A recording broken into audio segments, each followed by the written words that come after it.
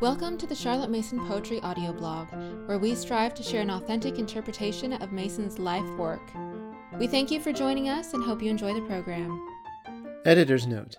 N. MacLeod enrolled in the House of Education in 1914 before heading up a PNEU school in Richmond, Surrey, from at least 1921 to 1931. In 1927, she contributed a short article to the Parents' Review entitled The PUS Motto. The article is memorable to me because it opens with the line, "The PUS motto is known as the Augustine Ladder." In 1954, the article was republished in the Parents' Review. The text was identical, including the memorable opening sentence, but this time the author was specified as Nancy Hatch, CMC.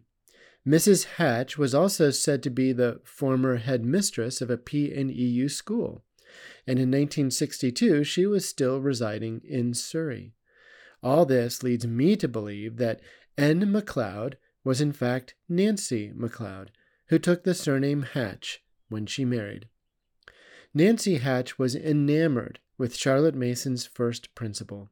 Her first Parents' Review article with her new name was entitled Concerning Children as Persons. In this 1952 article, Mrs. Hatch wrote, "In the short synopsis of the educational philosophy of Charlotte Mason, the first fundamental principle listed is, children are born persons. This statement stands as a beacon light.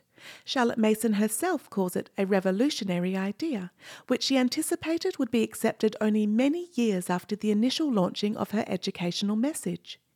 This fundamental idea has not yet been accepted, though it is the keystone of her thought, and all her teaching hangs upon this fact." In 1961, Nancy Hatch was still thinking about children as persons. The countercultural decade had just begun, and authority was out of style. What were the implications for Mason's revolutionary idea? Would obedience now be cast off as incompatible with personhood? Not by Mrs. Hatch. With courage and conviction, she defended Mason's beacon light. Personhood, Hatch explained, goes hand in hand with obedience, and the fullness of personhood will always be the keystone of Mason's thought. Obedience by Nancy Hatch, CMT. A short article on obedience, written by Monsignor Ronald Knox some years ago, began like this. Is obedience a virtue? When we are quite small, we get the impression that it is the only virtue. At school, we drift into the attitude of dazed compliance with the regulations. Then we leave school, and from then on, obedience seems finished for us. If it is really a virtue, why are only children lectured about it, only people of school age expected to practice it? In the fighting forces, it remains a tiresome necessity. Everywhere else, what we admire is the love of independence. What does obedience mean, and why is it at such a discount today? Are we suffering a reaction from the domination of those in authority? And do we so admire independence that we look upon obedience as an anomaly? Charlotte Mason had a passionate belief in the liberty of the person, and she believed that the child is a person. But she also believed that obedience was essential all through life. She has some very interesting and definite things to say about obedience, so much so that there are many passages in her books worth quoting in full, remembering that most of them were written more than 50 years ago and still have much to teach us. This first quotation comes from Home Education. The greater part of this book was delivered in the form of lectures in 1885. First, and infinitely the most important habit, is the habit of obedience. Indeed, obedience is the whole duty of the child, and for this reason, every other duty of the child is fulfilled as a matter of obedience to his parents. Not only so, obedience is the whole duty of man, obedience to conscience, to law, to divine direction. Obedience is no accidental duty. The parent is the appointed agent to train the child up to the intelligent obedience of the self-compelling, law-abiding human being. He will see that he has no right to forgo the obedience of his child, and every act of disobedience in the child is a direct condemnation of the parent. He will see that the motive to the child's obedience is not an arbitrary one. It is only in proportion as the will of the child is in the act of obedience, and he obeys because his sense of right makes him desire to obey in spite of temptations to disobedience, not of constraint but willingly, that the habit has been formed which will, hereafter, enable the child to use the strength of his will against his inclinations when these prompt him to lawless courses. And again, it is no difficult task for the mother to train her infant to instant obedience. The principle of obedience is within him. And lastly, the children who are trained to perfect obedience may be trusted with a good deal of liberty. In Charlotte Mason's Essay Towards a Philosophy of Education, first published posthumously in 1925, there are two quotations which are worthy of note. It is no small element in there, the children's, happiness and ours, that obedience is both delightful and reposeful. And what is said about obedience to the heads of the house first, to the state, to the church, and always to the laws of God? Obedience is the test, the sustainer of personality, but it must be the obedience of choice. Because choice is laborious, little children must be trained in the obedience of habit.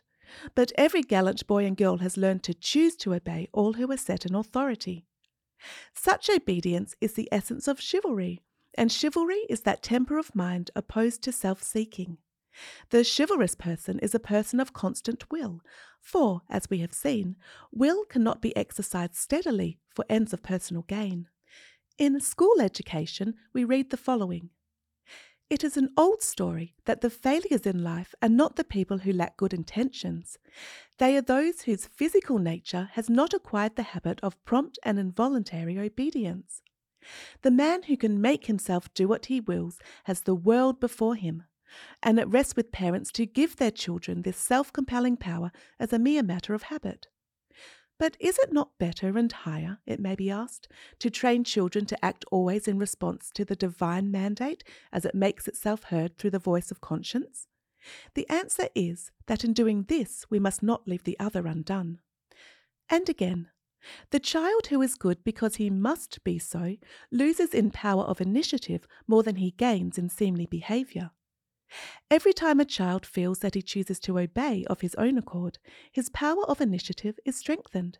He has liberty, that is, with a sense of must behind it, to relieve him of that unrest which comes with the constant effort of decision. He is free to do as he ought, but knows quite well in his secret heart that he is not free to do that which he ought not.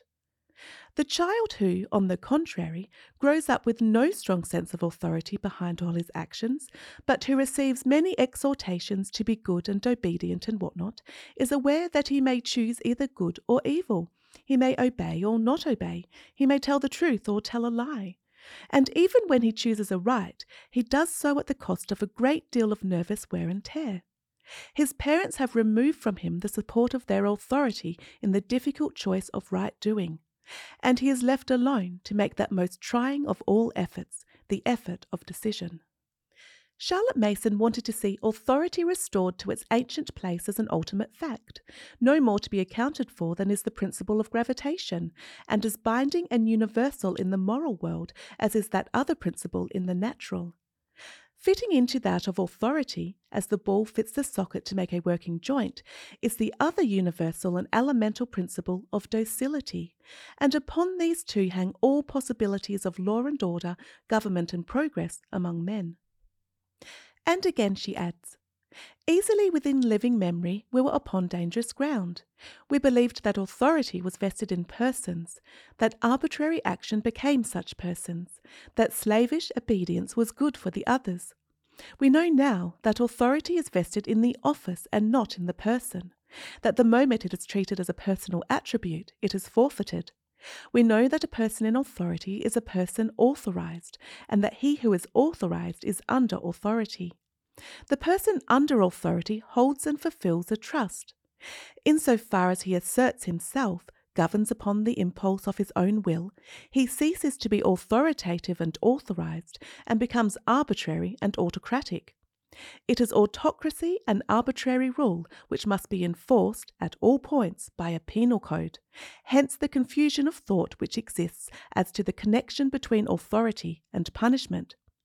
The despot rules by terror. He punishes right and left to uphold his unauthorized sway.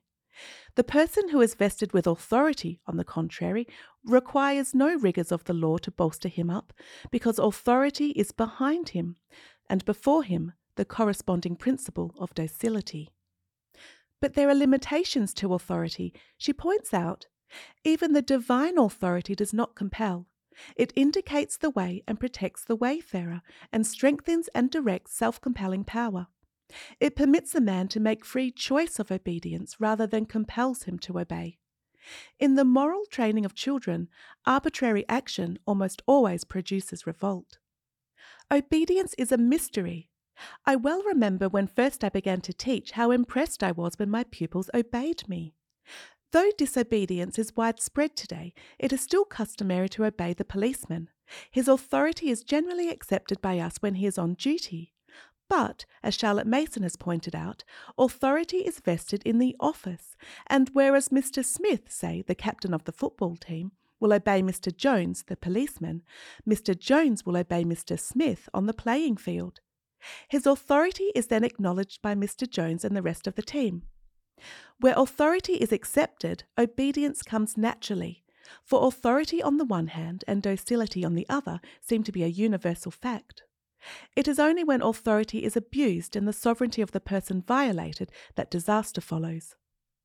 There is a false kind of obedience which Thomas Bowie speaks of in his book The Foundations of Life. The obedience most often inculcated by parents is no obedience at all. It is a mere invention to save themselves trouble in dealing with their children. I hate coming into contact with a child who is obedient in that way. In another part of his book he says, "We can only live while we truly serve and obey." This reminds me of some very arresting words in Evelyn Underhill's Mysticism, where she says, "Lover and philosopher, saint, artist and scientist must alike obey or fail." There are laws, she points out, which govern all forms of genius. These laws, it seems, whether we like it or not, must be obeyed.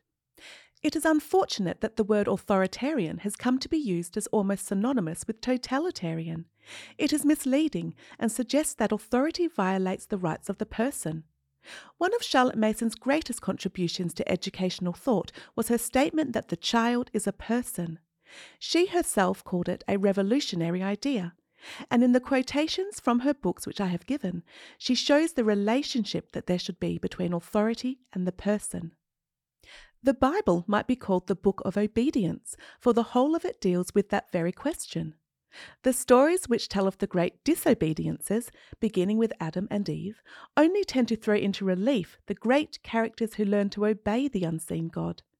Such men as Noah, Abraham and Moses stand out as examples of wonderful obedience and lead up to the story of Jesus, who is the perfect example of lifelong obedience.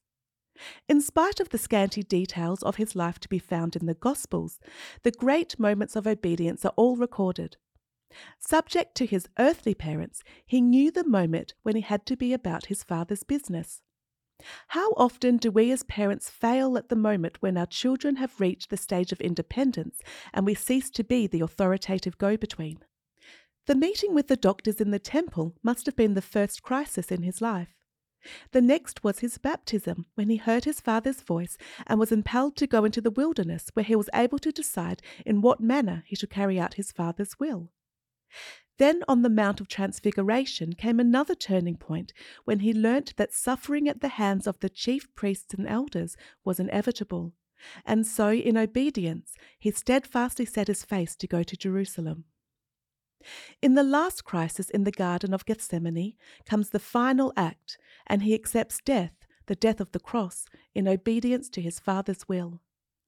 This is enough to show us the way, and we know how his disciples down the centuries have remembered and obeyed the simple words, "Do this in remembrance of me." Bishop Gore tells us that there is something deep in human nature which calls for an infallible guide. perhaps because we want to escape the agony of decision. We look in all directions, hoping to find this infallibility. The invisible God alone is this supreme authority we seek, and he never compels and is infinitely patient, a fact which is comforting when the world seems in a turmoil. Without him, we can find no peace. Charlotte Mason said education was the science of relations, and she had much to say about the status of a person. Obedience is a question of relationship between person and person, whether between man and man or man and God. Perhaps it will only be when we have understood these relationships in their proper perspective that we shall be able to comprehend the true significance and range of obedience. I would fain be to the eternal goodness what a man's hand is to a man. On the Charlotte Mason Poetry Podcast, we share many original and vintage articles, and I'm sure you wouldn't want to miss a single one. We have a new email subscription system, so if you haven't signed up, you can do so at the show notes page. And if you have enjoyed this episode, please leave us a rating or a review on Apple Podcasts. Thank you for listening to the Charlotte Mason Poetry Podcast. We hope you enjoyed the program.